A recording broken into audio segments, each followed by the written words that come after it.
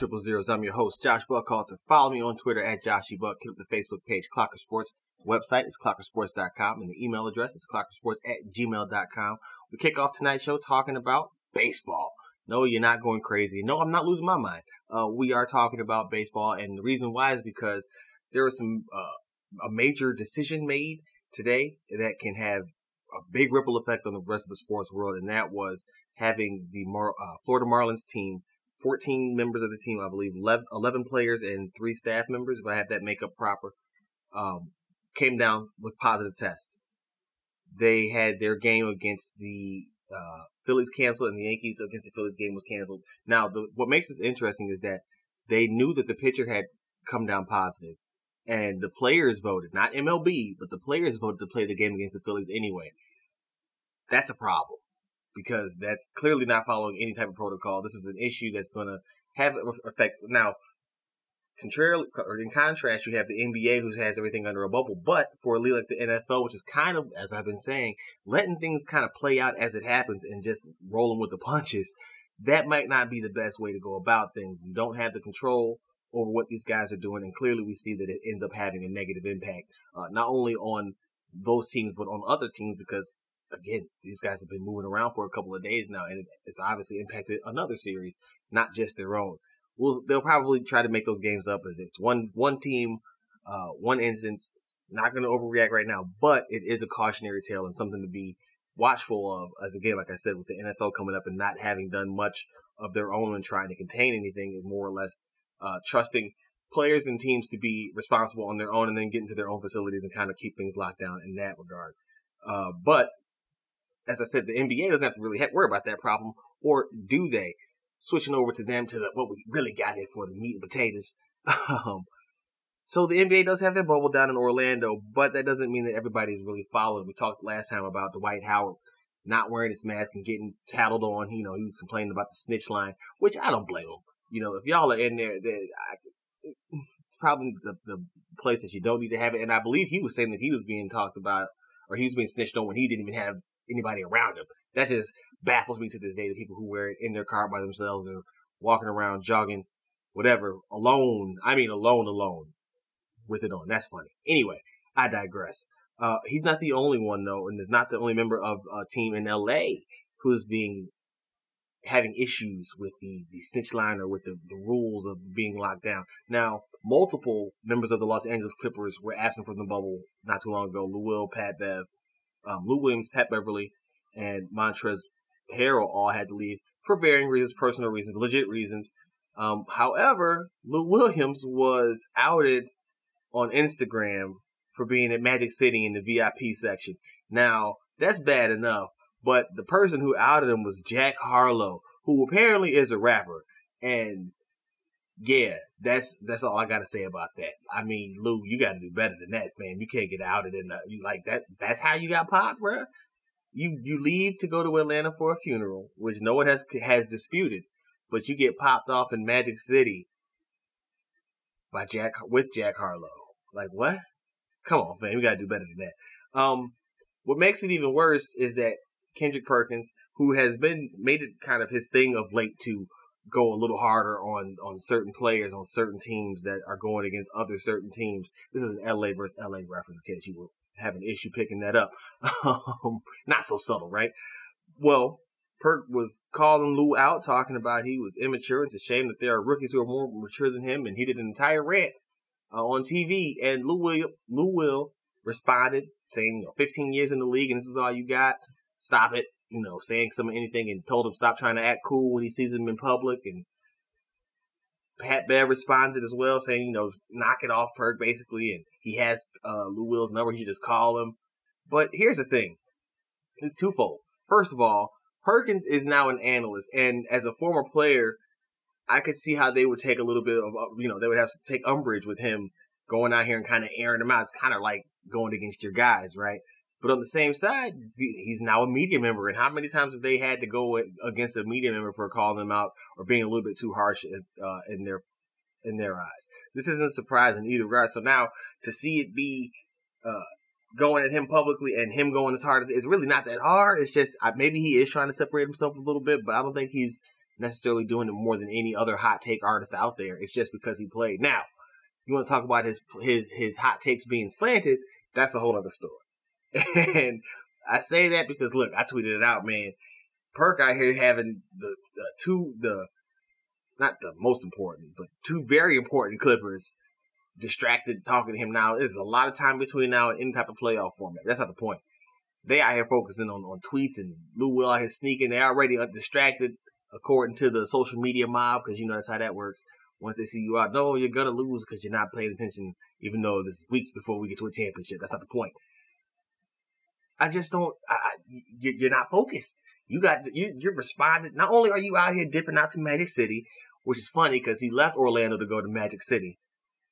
Basketball joke. Basketball dad joke. That's like the worst combination ever. Bad basketball dad joke is what you just had there. Anyway, but now you guys are focusing on the analyst. A former player, yes, but an analyst. And you're responding to it. And I get it. They do it all the time and it's nothing. But damn it, if Perk ain't out here distracting the enemy. I tweeted that clutch check better clear. You better clear it. Because he doing his job. That's heavy lifting right there, man. 2 for 1. 2 for 1 off of something that they did, and really you can't be mad at anybody. That's what else is funny about it, is the reaction to Lou Will stepping out to go and get some wings. Sean Holmes did the same thing.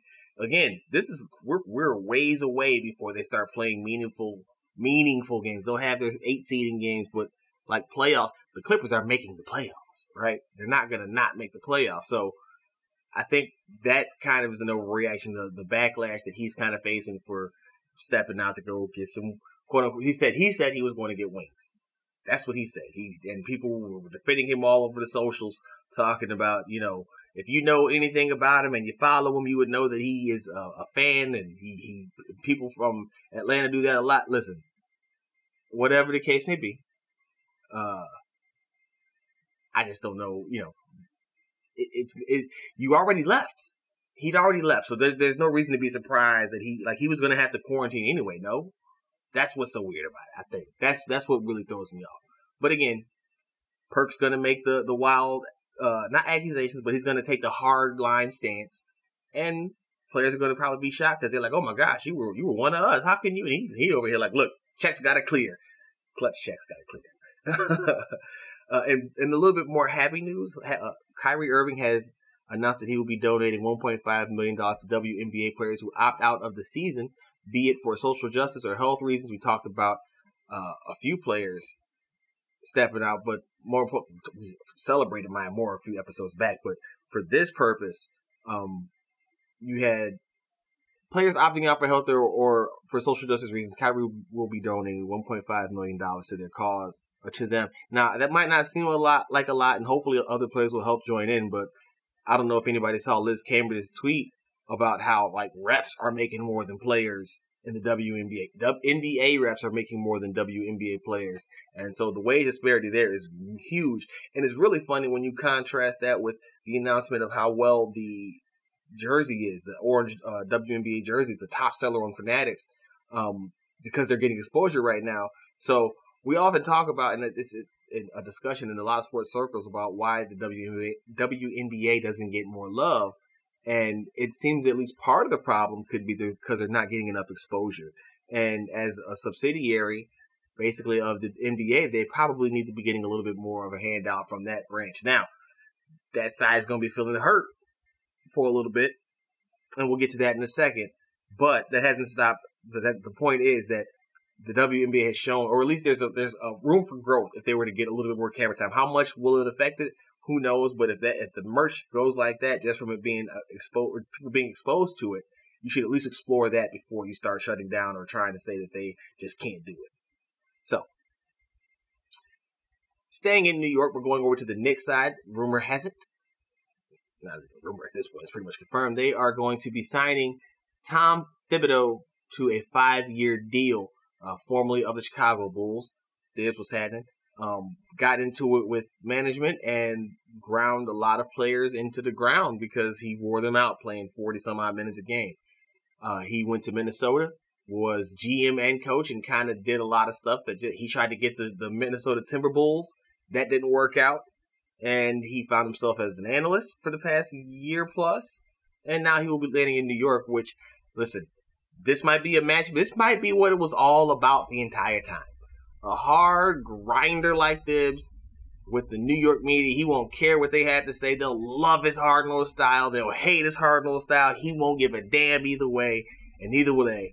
5-year deal, horrible ownership, a horrible roster. Good luck to R.J. Barrett's knees. Good luck to to Kevin Knox's knees. Dennis Smith Jr., you too. They're gonna play some solid defense. They got like 8 umpteen forwards. We'll see. It doesn't seem like it's gonna be a good fit, but like it's just not a ready-made roster. I would have figured he would go for a ready-made roster, and this is far from that. No matter how many power forwards you have to trade, you're not going to be able to make nothing out of this. Now, they could have the number 1 overall pick, and they could pair R.J. Barrett with LaMelo Ball, but it doesn't look good right now. And again, even that is a rebuilding roster. I never pictured Thibs with having a roster that wasn't at least close to competing for a championship, and the Knicks aren't even close. This isn't speculation, or I'm sorry, this isn't hate speech talking down on the New York Knicks because I'm a Bulls fan. Listen, those rivalries are old school and pointless at this point, but it's irrelevant because the Knicks just aren't good. They haven't been good for like 40 years. Stop it. Just stop it. I don't get it. Now, another person who doesn't get it is David West. He questioned out loud on the Twitters, how many times can somebody fail up in reference to Thibodeau going from, again, the Bulls to the Bulls, getting that GM or president, I forgot his exact title, but he was running the show in Minnesota and now going to the Big Apple in New York. I guess failing up is relative. I get where he's coming from, and I know what he means because it is going. He went from market 3 to having almost absolute power, and even though it's a lesser market, he had absolute power with Minnesota to now going to market 1 or market 2. I don't care because they're not Chicago. That's how I get over not knowing that fact because I always get them in LA mixed up. That's not the point. I think that's market 1. Point is, how many times can somebody fail up? Meanwhile, Mark Jackson is struggling to get a job. Now, there's a lot of nuance that needs to be had here, and here's where we get into the thickets of things that we often tiptoe around, but we're going to talk about it right now just to settle it once for all. Thibs is a coach that I think probably should have gotten another chance. He was run out of town in Chicago. Fans were ready for him to go, but in hindsight, you don't let fans dictate clearly because we don't necessarily know what the hell's going on when you're not able to remove yourself from the emotion of everything. Minnesota was different, but I think he was trying to again recapture the glory that he had kind of built in Chicago. But Minnesota, the players mostly didn't have that kind of toughness. You saw what happened with Jimmy Butler once he got there. This could be a fit for Thibs. Like I said, I think again he's a good coach who deserved to have a job. Now to West Point though, of minority coaches not getting that same opportunity, that is definitely an issue. I'm not sure though Mark Jackson is the hill to die on there because, and this is not a knock on Mark Jackson or what the message was in particular, just because of the circumstances that he's talking about. Now, Jackson, while with Golden State, he preceded Steve Kerr there and pretty much laid the foundation for the defensive side of what they were doing in Golden State. Now, they weren't going to he wasn't going to start Draymond, that's all, whatever. The rest is history. Kerr comes in with the offense, whatever.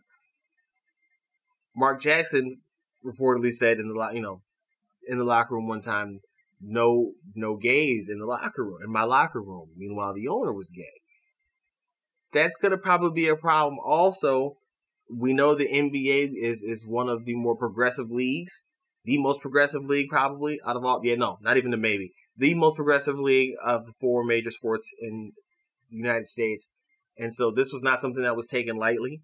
And I don't want to say it's a blackballing, but it's a silent, blacklisting of Mark Jackson right now to where I don't know what he can do if he will. I think he should for his basketball acumen and ability to coach a team. But I think that's where it stems from. It's not necessarily from a coaching thing or wanting to keep him out. It's from him not spewing, that sounds so bad. From him sharing his religious beliefs and that intersecting in a negative way with his professional career. It's unfortunate, and it probably shouldn't be happening the way that it's happening. There could be many ways to go about this to solve it, to resolve it. A discussion maybe between he and the owner, but again, this isn't one of those where he just hasn't gotten a chance from, he had a bum rap, and there are things behind this one that would lead you to think otherwise.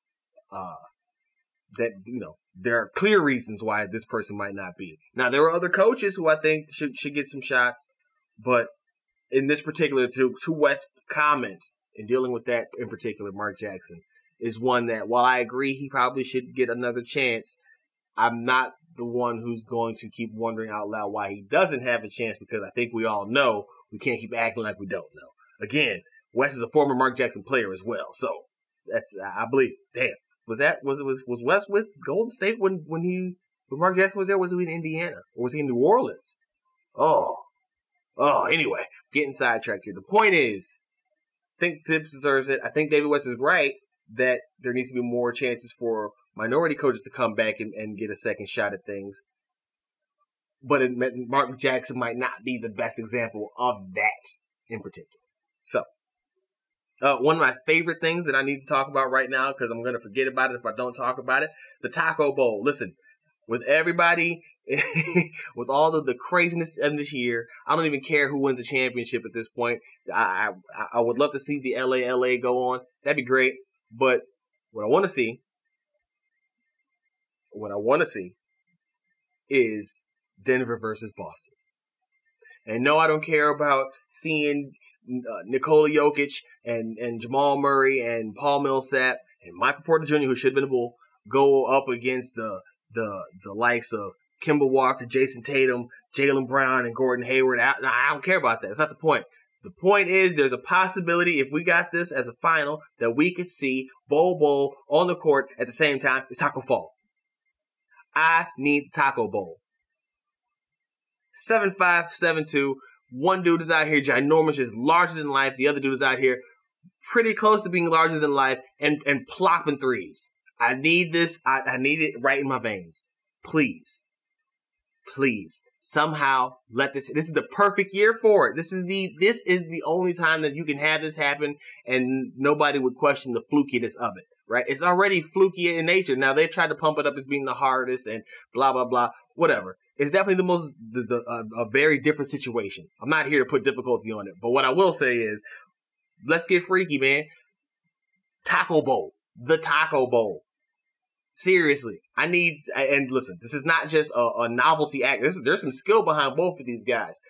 Tacko has played 6 games in the NBA. He's only averaging 3.2 and 1.8, but he's shooting 75% from the floor, 33% from threes, ugly, 75% effective field goal. But his 29 games in the G League with 11 starts, he was averaging 12, 9, 11, 3, 3, 1. That's blocks. 3 blocks per game, shooting 70% from the floor, 38 from the free throw line. Still not great, but an improvement. Now, again, everybody shoots better in the G League. That's fine. Point is, there's production to be had there. And again, the man is 7'5", 300 and some odd pounds. This is a big boy.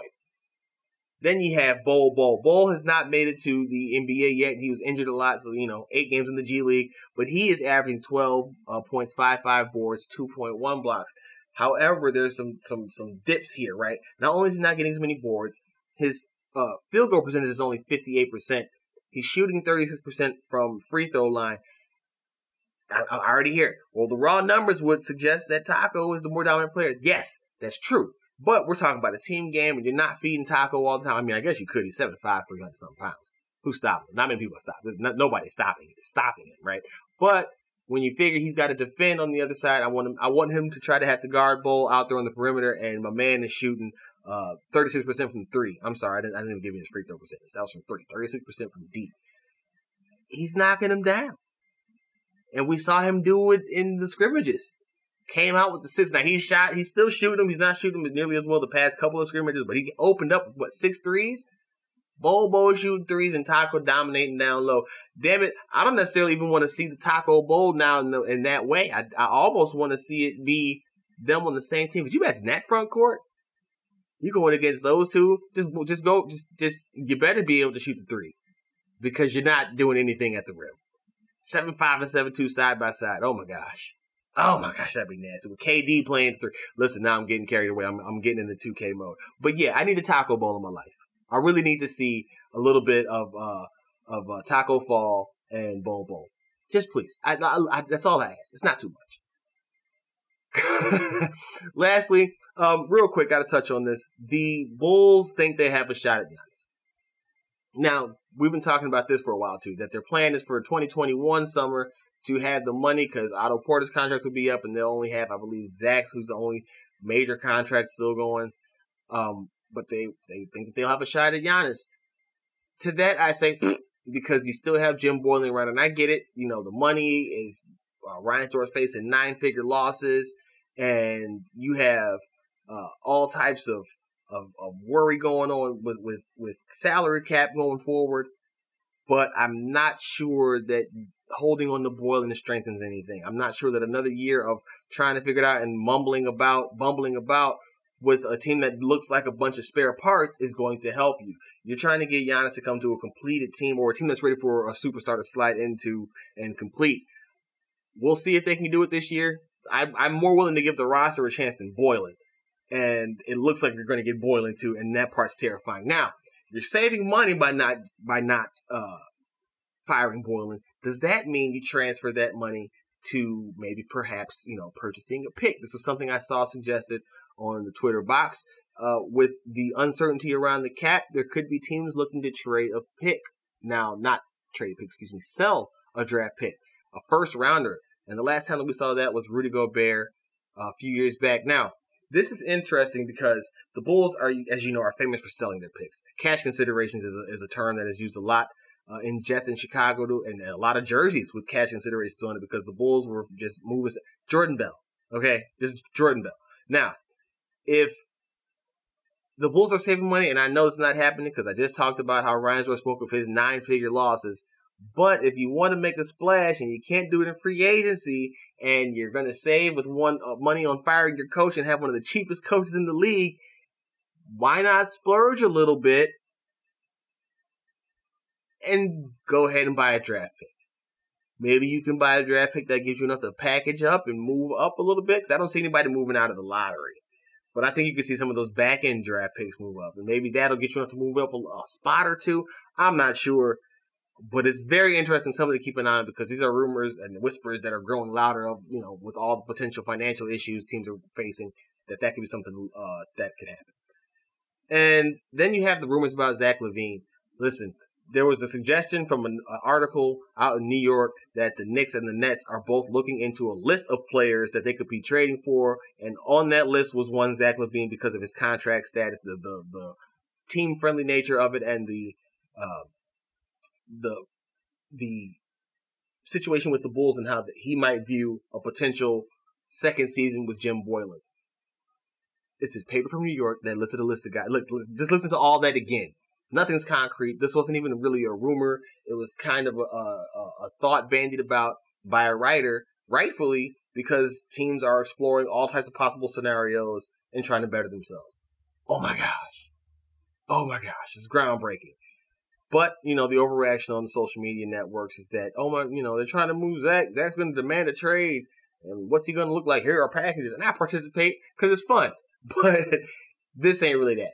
And Zach has shown that he kind of wants to be here. I think the Bulls would be foolish to try to move on from the one guy who has performed consistently. At least if there's nothing else, you know what you're going to get out of Zach LaVine. You can't say that about a lot of the guys on the team. And I think that should speak volumes because he's also your best player. Yeah. So don't go moving on from him just because you want to go ahead and move on from him unless the offers knock his socks off. But even that's got to be, again, really good because I think Zach's a really good player. I personally have said I think he'd be the perfect number 2, but you need a superstar to get here. And you're doing everything you can and not do that. So, if you're going to keep the coach, splurge a little bit, buy a draft pick, try to move up if you have to. Who knows? We got to see where everything falls and who's really willing to sell their draft pick. But, yeah, man, I wouldn't hate seeing the Bulls, even if it is a back-around pick. You never know. Kevin Porter went 30th last year. I like him as a player. Bulls pass on a lot of guys. A lot of guys that they could have, they probably won't be selling. Or they probably won't be buying draft picks, though. Let's be real. I don't see them buying anything like this. That's sad. It's sad because it's market 3 and it's run very, very, very expansion market-ish. Very much like it, and I hate that. I hate that so much. Gonna take a quick break. When I come back, we're gonna talk about the NFL and look, they got their protocols in order, but some of their management is talking a little bit reckless. Yeah. We'll get into that and a little bit more. Don't go into the triple zeros.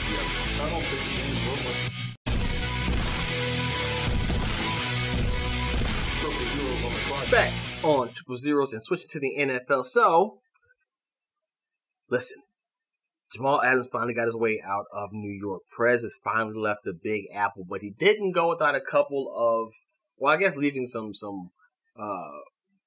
leaving a wake. There's a little bit of choppy waters there.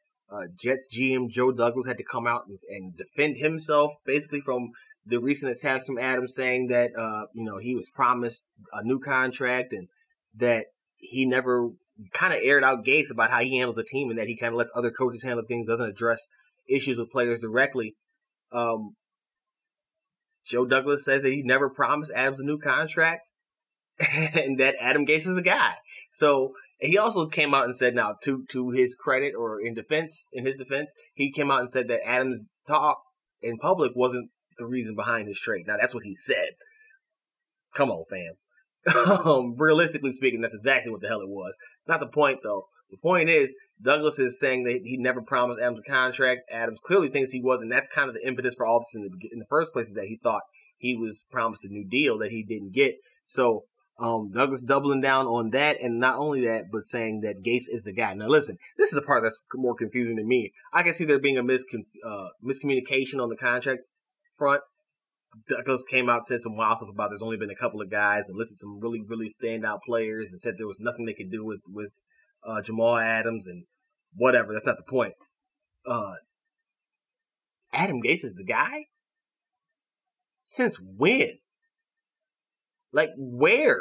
I remember when he was with Denver and he was about to get a job, and it was during one of the broadcasts, one of the announcers literally questioned it on the air during a live game while Gase is calling it. He said, when he gets hired, you just wonder how much of what he's getting hired based on is from Peyton Manning and how much of it is from himself. Now, he had some solid years with Jay Cutler. He got Jay to do some things. There were moments down in Miami, but by and large, the offensive coordinator parts might be his ceiling, but head coach has definitely been a stretch. That part's weird. I get it though. It's Douglas's guy. He's got to kind of stand by him, but it's definitely something to monitor because I mean, what? Gase is the guy. You're gonna lose a lot more players now. Le'Veon Bell came out with a tweet about either Adams or the ownership, but he wasn't happy about it. And you know who should be happy about it? Jets fans, at least for the immediate future, because they completely robbed the Seahawks. They got 2 first-round picks for a safety. Everything else in the package, Brandon McDougal went back to New York. 2 first-round picks. 2 first-round picks for a safety. Now, Adams joined in a litany of Jets first-round picks that just haven't really made it. Starting with Quentin Coples back in 2012, D. Milliner, Sheldon Richardson, Calvin Pryor, Leonard Williams, Darren Lee, and Jamal Adams. Nobody made it past 4.5 years, and that was Leonard Williams, who just got traded last year to the New York Giants. You're going so hard to not keep your own first-round picks. You're trading them to your in-state rival, your across-the-hallway nemesis. It's horrible management. Now, on top of that, you got to look at the list of players who've been traded for 2 first-round picks. Laramie Tunsil, Jalen Ramsey, Khalil Mack, and now Jamal Adams. So, there's a difference here. 2 of these, I would say, were I don't know about worth it, but they were much more valid trades than the other 2. And the 2, I think, should be fairly obvious, though, are Laramie Tunsil and Khalil Mack. Mack is costly now and looks worse, the fact that the Bears traded 2 first-round picks for him without a quarterback. But at the time, they thought they had that situated. And if they'd have taken the right guy and surround him with the right pieces, getting Mack would have looked like a boon. Laramie Tunsil had a little bit mixed results early on, but he kind of settled into his role there down in Houston after being traded from Miami. Still penalized a lot, but a guy that has cracked, I believe, the top 50 players in the NFL, which is a major step up for him and huge for the longevity of Deshaun Watson. You build from the inside out. Trading 2 first round for trench players, not going to fault you for that, especially if those guys are a left tackle and a pass rusher. That's smart business. Trading 2 for a cornerback or for a safety is completely ridiculous. I was long pushing for the Dallas Cowboys to go after Jamal Adams. Nah. Jerry, as usual, the shrewd businessman, very smart. I didn't think they would be able to get 2 firsts for him. I didn't think they'd be able to get a first for him, to be honest with you. But he has 2 more years of controllability on his contract, his rookie contract. So, yeah, I guess that's the selling point. 2 first round picks for boy, Seattle. You better get it right. You still don't have a pass rush. Seattle doesn't have a valid pass rush right now. And their offensive line is sketchy. Woo, that's a lot. You crippled them. I guess you can't worry about the next guy, but damn it, if I'm a Seattle fan, I'm a little bit nervous. Got to keep it real on that one. Got to be more than a little bit nervous because, that doesn't look good. But as you can probably tell, the season so far for the NFL has been scheduled to go on as normal. They have agreed that there will be no cap hit this year, but spread it out over future years. Remember, the previous report was that they wanted to shave $35 million off of the cap this year. That was going to be rough. But they have decided to not do one this year and spread it out going forward. That's what the players want. I believe it was the next 4 years following this one. But they also agreed to their testing protocols. Daily tests. You got to register multiple tests before you can go in. This has led to several decisions by players, including opt-outs. We kind of touched on it last episode. Laurent Duvernay-Tardif has opted out. Couple of special notes about Mr. Duvernay-Tardif. He is the Chiefs, that's right, Super Bowl Chiefs starting right guard. Not only that, he's also a medical doctor. Yeah, so in his letter to fans about why he was opting out, he cited that and saying that having been on the front lines, he can't go out here and risk his family and getting people sick to go play football, even if it's a sport he loves. He said if he's going to risk getting sick and getting people sick, he's going to try to do it while trying. Basically, he said himself. He didn't say getting people sick. See, that doesn't make sense. But he said if he's going to risk getting sick, he's going to do so helping people out in the front lines. It's very commendable and something that I think that obviously puts him in a unique situation given his medical background. But very commendable, and I'm not sure there's a better answer. I got to go be a doctor. So, I'm not going to be able to play football this year, guys. Now, the Chiefs, that's a blow from the Super Bowl champion team. They didn't do too bad replacing him, though. They got Kelechi Osemele, formerly of the Ravens and the Jets and the Raiders. Like he's been around, but he's a very solid offensive guard. Not Duvernay-Tardif, but a solid replacement nonetheless, and definitely could have done a lot worse had this happened somewhere later in the year, in the offseason even. Dallas Cowboys cornerback Maurice Kennedy, and I don't know if I listen. This is one of those names. There are a few names that I see, right, and I try my hardest to not butcher a name. This is one that throws me off. I want to say Kennedy, and I hope I'm not killing it, so I'm going to go with Kennedy. Sorry if I am. The Dallas DB is also opting out. They have a stipend for those players, 6-figure stipend that they can take in that case. He's also joining it. Now, you contrast their decisions, mostly Duvernay-Tardif's description of what his choice was, with the statements of Tampa Bay Buccaneers head coach Bruce Arians. We've got to be careful. The players, they're going to all get sick. That's for sure. It's just a matter of how sick they get. Yeah. Now, what makes Arians' comments so interesting is that this was in an article about how he's planning to deal with it as a 3-time cancer survivor and an older statesman, an older gentleman. That's the quote that you got out. That's classic BA. You might not like it, and it might not be as nuanced as the NFL would like it to be, or how they even have planned to go about it. But it's very blunt and to the point, and kind of puts the problem right there in Front Street. As Duvernay-Tardif just said, you're risking getting sick. Well, BA is telling you, you're going to get sick. all those concerns about the long-term health effects are not as far-fetched or as, minuscule now when a doctor's telling you that he's choosing to go and risk his sickness elsewhere. Now, that's not going to stand for every player, but with BA saying that, you guys are going to get sick. I mean, I guess you kind of assume that anyway with the NFL not taking the precautions of the NBA, but that can't feel great to hear, right? That's not a good sign to have. And again, it's an article about him talking about his prep as a 3-time cancer survivor, and that's not the wildest part that came out of it. Like, that was incredible to me. So, the Duvernay Tardif BA contrast is a case study in the decision that these guys are making right now.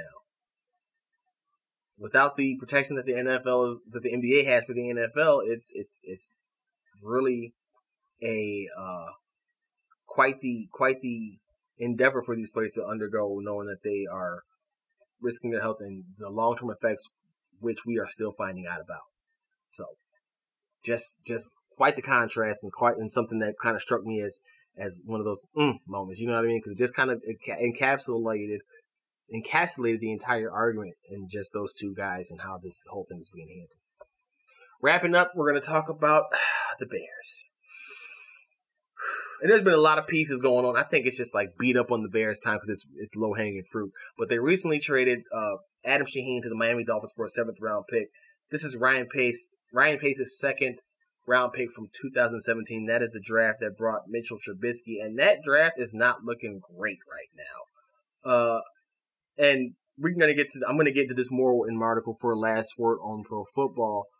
Pace's draft record and how it stacks up. But I got an illustration about the players that he's acquired. And there's a 10-10, hits and misses. His hits, Akeem Hicks, a find that he brought over with him from New Orleans, Khalil Mack, Eddie Jackson, Allen Robinson, who he signed from Jacksonville, who's had to deal with some of the worst quarterback play the league has seen, Eddie Goldman, Danny Trevathan, Roquan Smith, Tarek Cohen, Adrian Amos, Cody Whitehair. Those are all hits. Those are solid hits. Amos got a contract with the rival Green Bay Packers and now talk shit about the Bears. I don't know how I feel about that. On the misses, you got Mitchell Trubisky, Kevin White, Mike Glennon, Trey Burton, Adam Shaheen, Cody Parkey, Leonard Floyd, Pernell McPhee, Marcus Cooper, Eddie Royal. Now, Marcus Cooper wasn't really that expensive, so I'm not going to really be mad about it. Eddie Royal. Didn't Jay want Eddie Royal? They were trying to help Jay out, so I get the logic behind that one. Cody Parkey, for all the faults, was the leading scorer in that playoff game that he ended up double doinking us out of. Mike Glennon was a 1-year deal. I don't know what they wanted him to do with that money. That was, maybe don't start the rookie on the bench and have Mike Glennon trot out there for the first whatever game. But other than that, I'm not going to be too mad about it. The Burton and Shaheen things that was supposed to be the reclamation for the tight end position, and we're doing it again a couple years later. That's sad. Leonard Floyd was around for way too long. I had forgotten, though, about Pernell McPhee. I remember that signing thinking to myself, I don't even know why you spend big money on a guy who doesn't put up big sack numbers, right? It was the Ravens system, and they were saying that the best for him was yet to come, but he still wasn't putting up those kind of totals and wasn't that kind of a pass rusher. He was the effort kind of an all-around guy. That's not a guy that you go out and spend big money on in free agency. You draft those guys, develop those guys, but you don't spend that money. And then we find out that he has issues with his knee, degenerative knee issues. Like, damn. That was a really bad signing. And as I go into the article, I'm handling draft in the article that I'm writing for Last Word, but the free agency stuff has been rough. Now his saving grace has been they're typically more 1-year deals than anything, and even if they're multiple years, it's like there's outs or it's front loaded so you can get out of it with not much of an issue. But it's not a good look, and it's really bad when you frame it up with that. He came over with a reputation for having a good eye for talent. Woof. That first round draft record is insane. Now, the depth is good, and so maybe he's better in that capacity, but oh my gosh. And the procedure to how we got to a couple of this, for one pick in particular, not good. Definitely not good, and something that I hope improves. Well, look. I don't think he'll get another shot. I got to be honest with you. I think this. I've been on the record saying I think they can look better, but they won't win enough games, and maybe that saves his job. But it don't look good from where I'm sitting, and I hope I'm wrong. You always got to put that on there because people think that you're just rooting for the team to lose, which makes no sense. I'm a Bears fan. I want them to win. Not too enthused about the move that they've made and how it's going to play out for this season. So that's going to do it for this episode of Triple Zeros. Follow me on Twitter, Josh Buck. Hit up the Facebook page, Clocker Sports. Website, clockersports.com. Email address, clockersports@gmail.com. Read the stuff, pitmaneasy.com, lastwordofprofootball.com, and of course, clockersports.com. Until the very next time, I'm gone. That's the Triple Zeros.